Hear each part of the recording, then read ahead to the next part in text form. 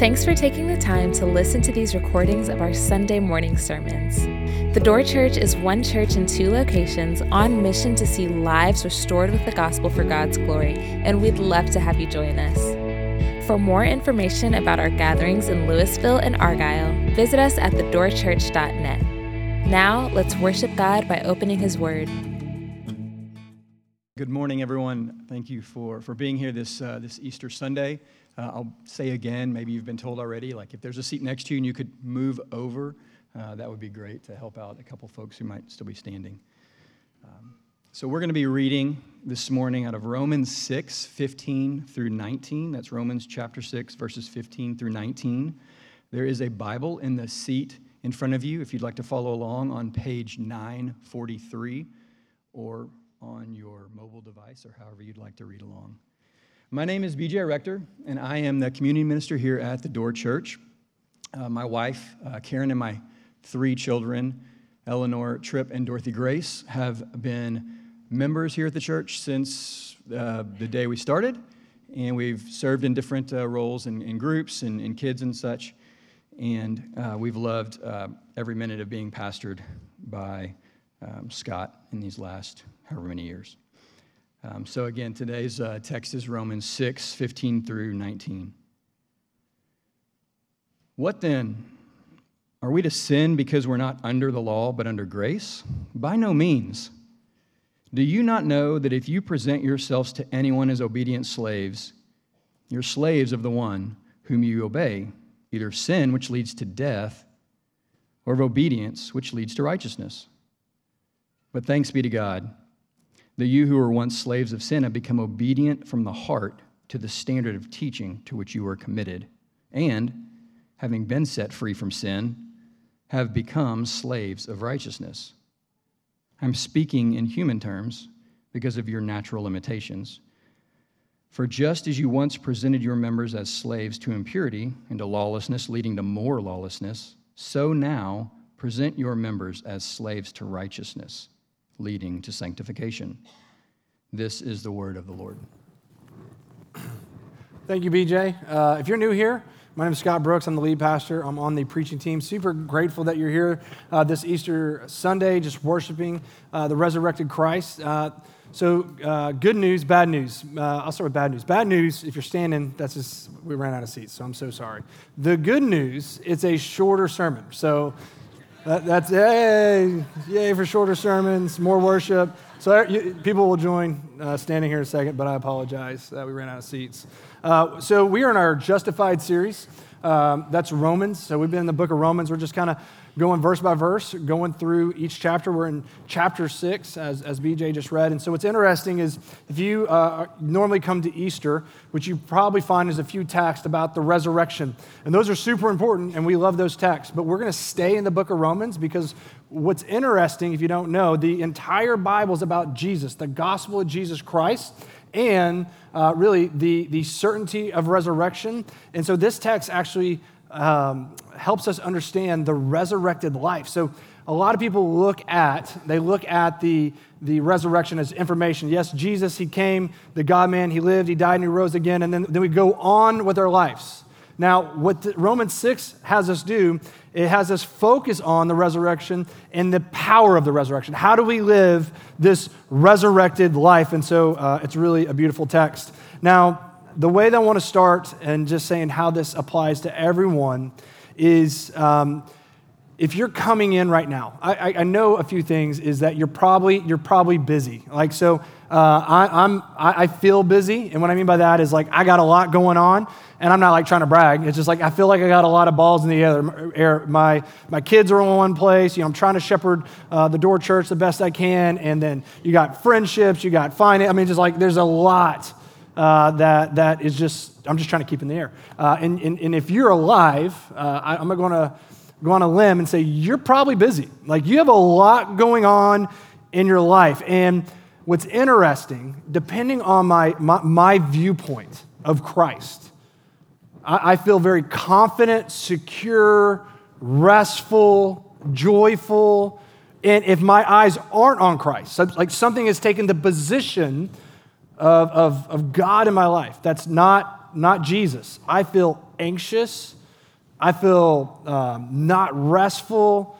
I feel extreme anxiety. I feel like everything's out of control.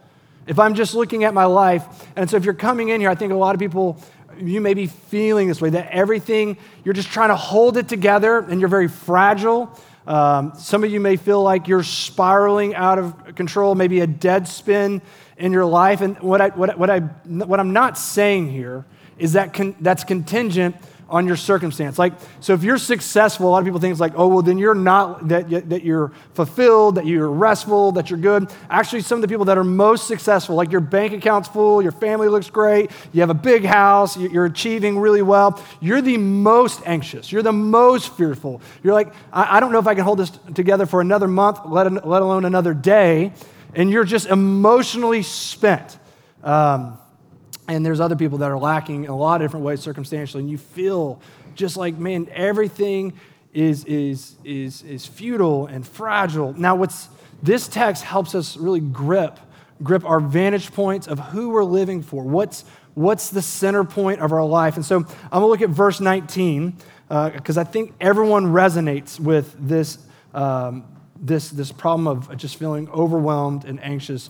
Verse 19 says this. It says, "For just as you once presented your members as slaves to impurity and to lawlessness, leading to more lawlessness, so now present your members as slaves to righteousness." So what he just said was, if you are having these symptoms of feeling anxious, out of control, lacking, not content, no joy, right? It's a good chance your eyes aren't on Christ, but you're living in sin. And we're going to define that here in a second. But you're living in impurity and lawlessness. So this impurity is this godlessness. You're not building your life, as we were just saying, on God and who He is and His character, trusting Him, but you are trying to act as God, living in lawlessness, which actually produces more lawlessness, more anxiety, more anxiousness, more lacking, more uncontentment. So what's so interesting, a lot of us don't even understand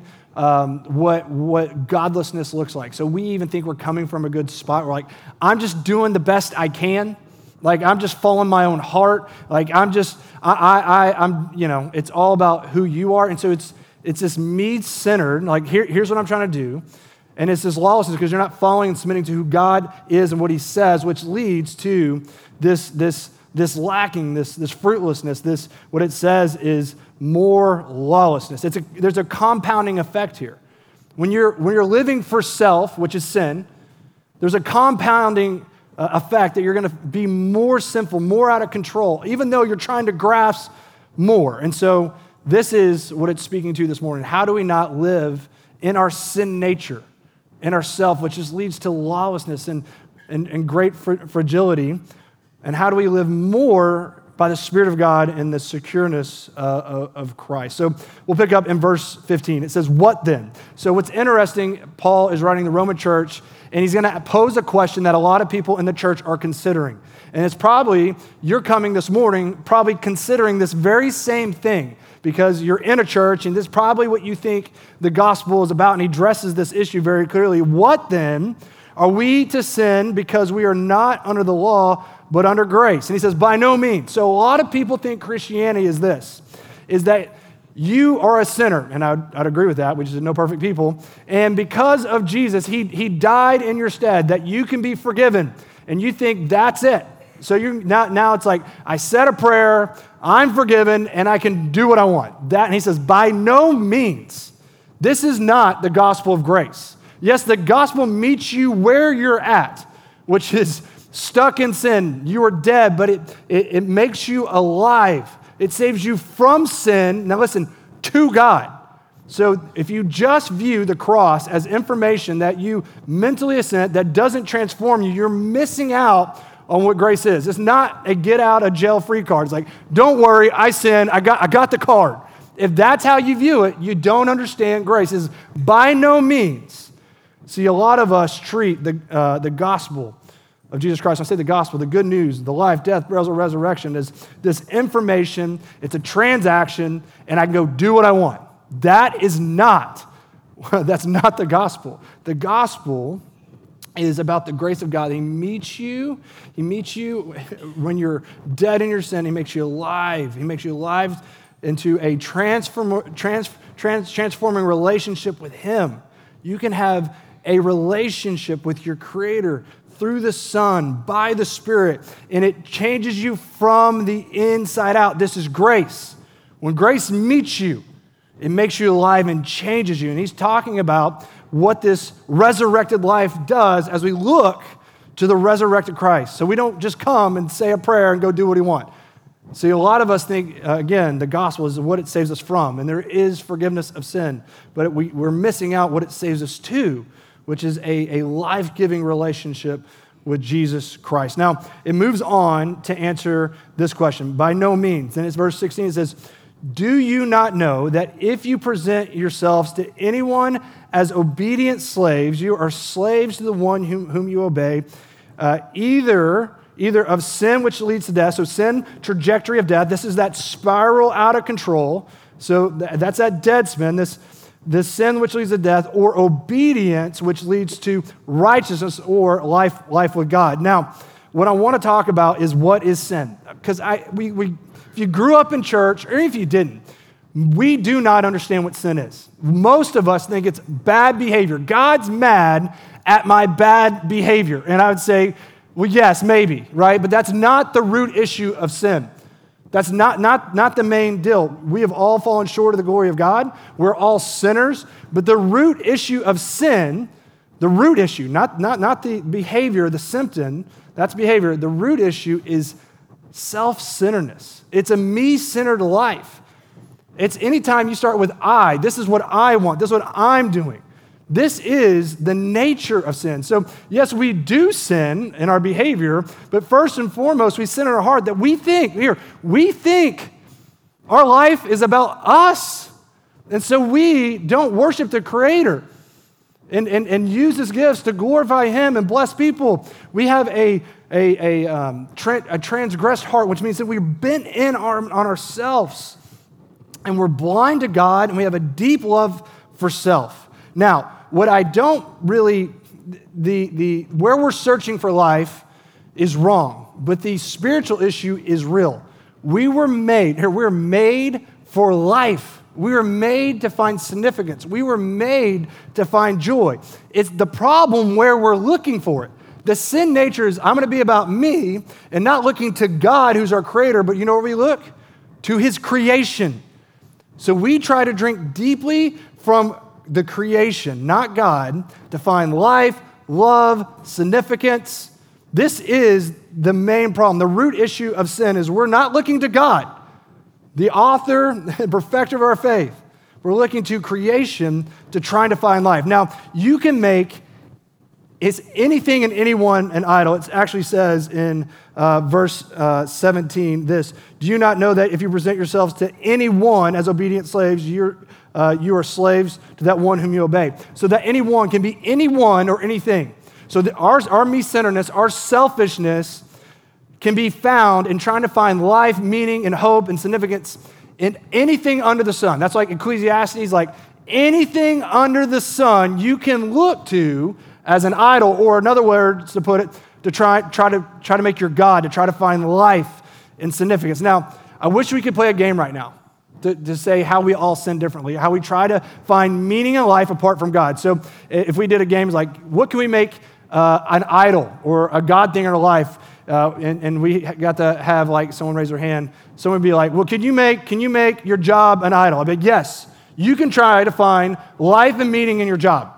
That you can have an unhealthy view of your job that won't satisfy. Can you make your spouse an idol? Absolutely. You can make anything an idol. You can make your kids an idol.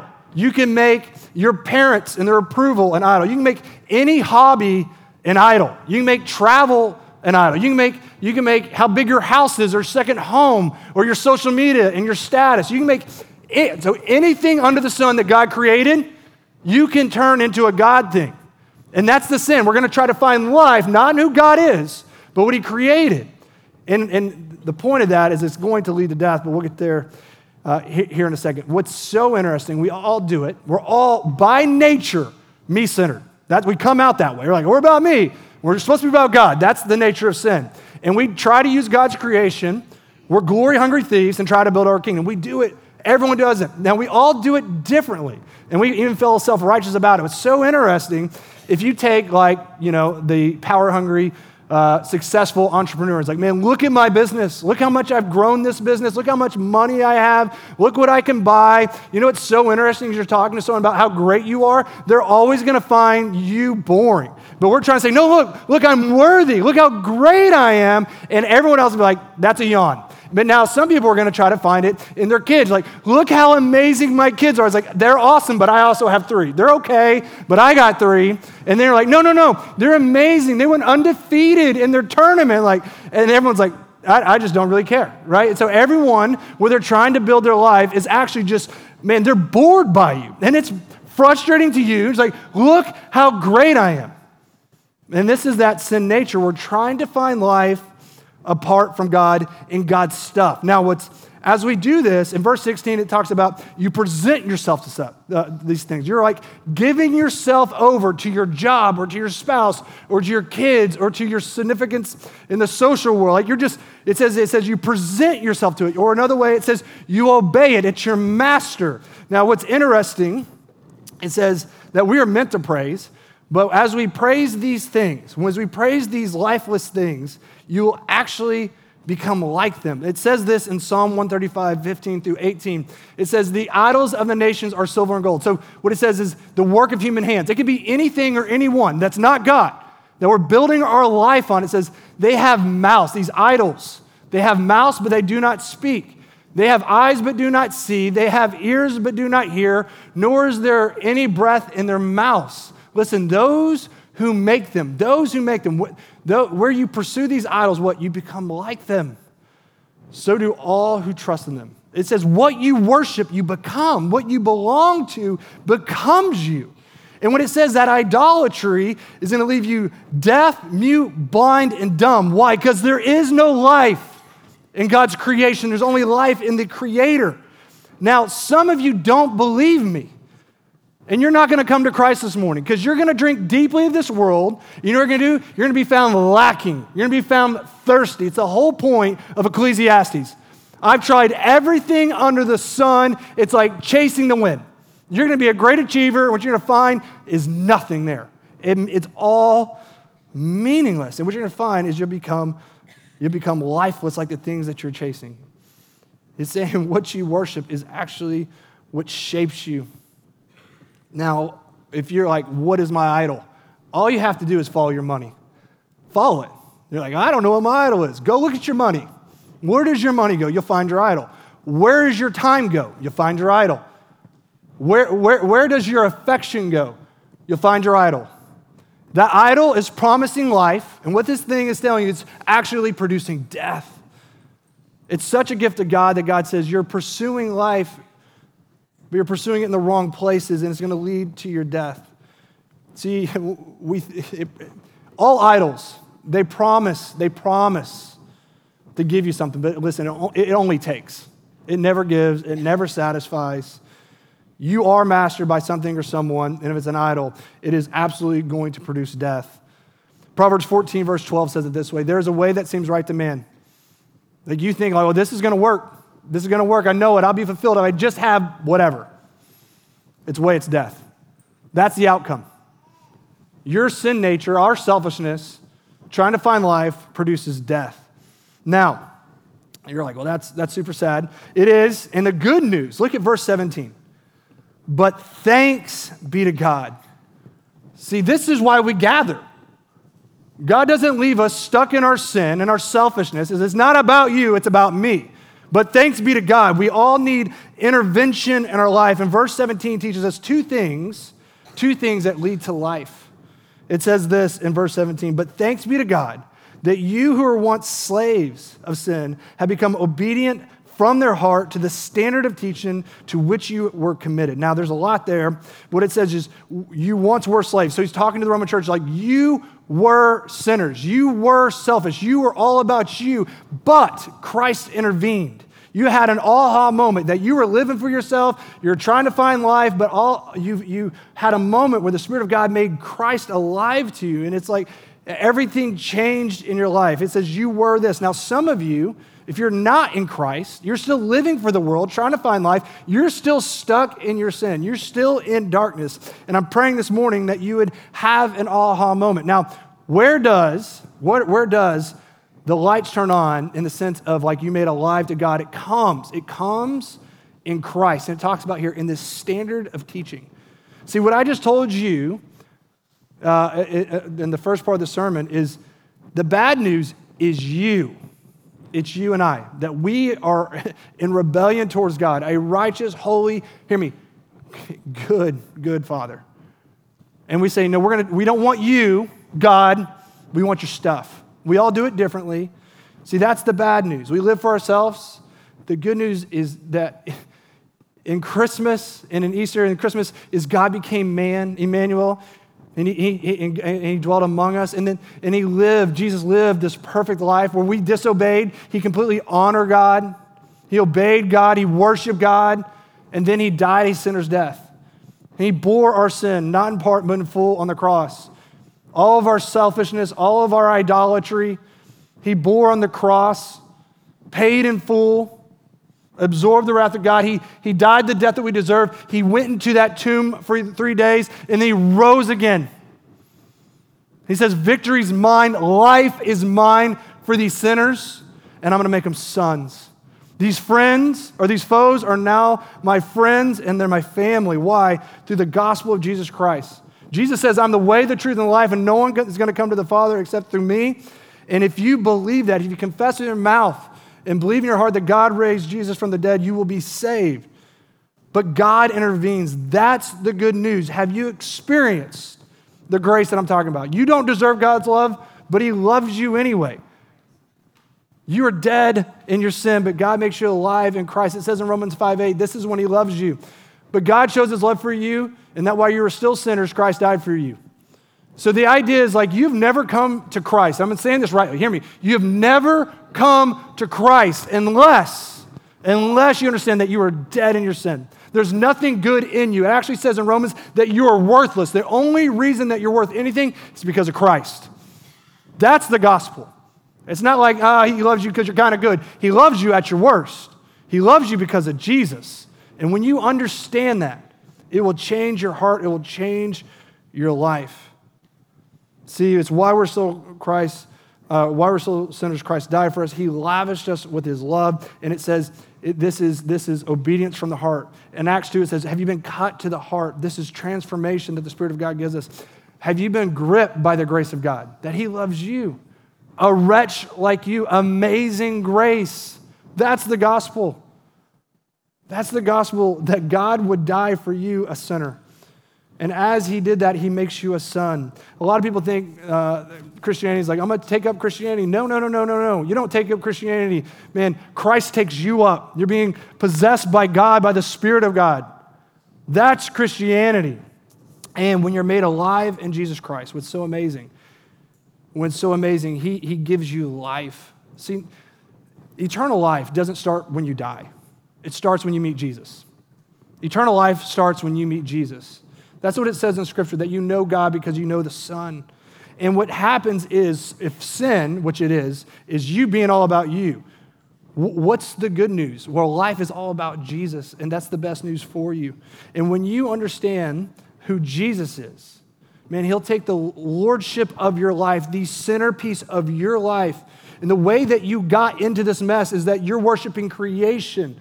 The way that you get out of this mess is by worshiping King Jesus, the creator and sustainer of all things, the author and perfecter of faith. You worship him. Listen, you worship him, you become like him. The way that you find life is one that has life in his hands. We're going to sing here in a little bit that how good God is, and he is good. He is so good. And when you praise the character and nature of God as we see in Christ, you start to trust him, you start to surrender to him. See, the mode that we got in this mess is we worship anything and everything besides God. This morning we come and we're going to worship King Jesus. And as we worship King Jesus, you will become like him. This is the prescription. This is the antidote. It's not a one-time prayer. It's like, behold the glory of Christ. Come feast on the resurrection that is yours to be had.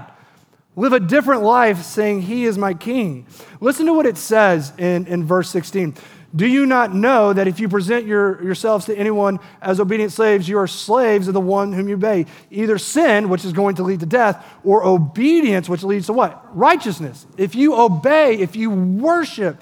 And furthermore, in verse 19, it says, as you present your members as slaves to righteousness, you're presenting your life to Jesus as king, not you. You know what's going to happen? You're going to start to find life. See, everything I just described is lawlessness. You trying to be God is, you're going to be anxious, you're going to be fearful, you're going to be out of control, you're going to lack self-control. But if you worship King Jesus, you'll be found full of the Spirit of God, which leads what? To love, to joy, to peace, to patience, kindness. This is why we worship him. This is what the fruit of it is. We get Christ. So instead of spiraling out of control, Jesus is going to spiral us into the resurrected life as we worship him in spirit and truth. As we hold to the standard of teaching, what it tells us to do, as we hold to the standard of teaching, what we're going to look is how much God gave for us as sinners. And as you behold how much God gave for you, you know what happened? You'll start to worship him. You'll start to obey him. It says that God, if he gave his son, will he not give me all things? You'll say, man, I want you to have all of my life. See, what's interesting, even Paul teaches us here as he's talking about sin in verse 17, but thanks be to God. He tells us the antidote, but thanks be to God. He doesn't leave us in our sin about ourselves, but thanks be to Jesus. Get your eyes on Christ, the resurrection, the hope, the redemption, the healing. That even Jesus said himself, there'll become a time we will worship in spirit and truth. This is how we become more like Christ as we worship him, we treasure him, we're shaped by him. Instead of becoming deaf, dumb, and mute, we become alive because Jesus is alive. See, we praise him. We praise him because he died in our stead. You know what that means? I don't know what you've done. You do. God does, and some people do. It's paid in full by the precious blood of Jesus Christ. That's not yours to carry. Paid in full. You can lay that burden down. Even your future sin, it's paid in full. You can walk in the forgiveness of God. We should praise him. God will never deal harshly with you ever. No condemnation. Why? Because Jesus paid in full. We should praise him because right now he's restoring all things in your life. All things, every circumstance is under his control. And it says in Scripture that he's working all things together for good for those who love him. We should praise his name. King Jesus is ruling and reigning right now. He is worthy of our trust. We should praise him right now because you will die, but you will rise again if you're in Christ. You know, it brought me to tears this morning thinking about resurrection. I was praising Jesus on the radio and saw the sunrise and just thanking God for resurrection. You know, you're going to have loved ones die. If they're in Christ, it'll be a reunion of love. You know how ministering that is? I talked to a man who lost his wife in the first gathering. She's in Christ, like, aren't you glad for resurrection today? And he said, amen. There is life in Christ, and that's ours to partake in. See, right now, we're going to have an extended time of worshiping Jesus as King. He defeated sin, Satan, and death. And he is worthy of all of your time, all of your affection, and all of your life. You know what he's going to do as you worship in spirit and truth? He'll bring you life. See, what's interesting, the way that you replace idolatry is not quitting something. It's by worshiping something else, which is Jesus. A lot of us combat the idolatries that have gripped us and enslaved us, is killing us by singing and praising King Jesus. This is how that works. And right now, I know some of you are like, we're going to have an extended time of worship. You're going to leave. And I'm going to say, you need to stay. And some of you that don't raise your hands, you know what you need to do? You need to raise your hands. And some of you are going to have your mouth shut. You need to do by the Spirit of God, open your mouth and praise his name. You need to praise his name. That's an act of faith saying, I'm going to take you at your word. I need you. When you sing, allow it to change you. Allow it to change you from the inside out. Let's pray. God, I pray that you would help us respond in faith to the glorious news of the gospel. We all want life. We're searching in anything and everything. Help us have the honesty to say that just it doesn't satisfy. Help us come before your throne room this morning, King Jesus, say, you're where life is found. Forgiveness is found. Hope is found. Healing's found. Help us dethrone the idols that grip our life that are killing us. Help us stand in your presence, and in your presence we'll be made whole. I pray that some people would try Jesus for the first time this morning by faith.